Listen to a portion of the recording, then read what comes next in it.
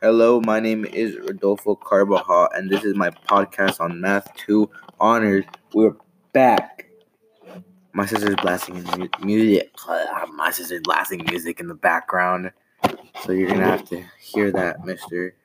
Oh, my bad. So basically, for this, it's now a new chapter, lesson 1. I am doubtful that I will pass this lesson because I tried hard last lesson and I still failed. So I have no hope for this one. So 4.1, the essential question is, how can you use a graph to solve a quadratic equation in one variable? So step 1 is to write the equation in standard form, ax squared plus bx plus c equals 0. Graph the related function y equals ax squared plus bx plus c. Step 3, find the x-intercepts, if any. The solutions or roots of ax squared plus bx plus c equals 0. The x-intercepts of the graphs.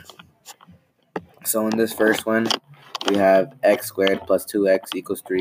So you do the... Man, it just turns up in music. So x squared plus 2x equals 3. You do the inverse operations, which will get you x squared plus 2x minus 3 equals 0.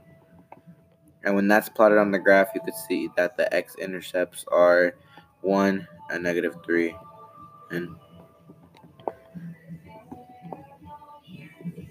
yeah, that's basically it.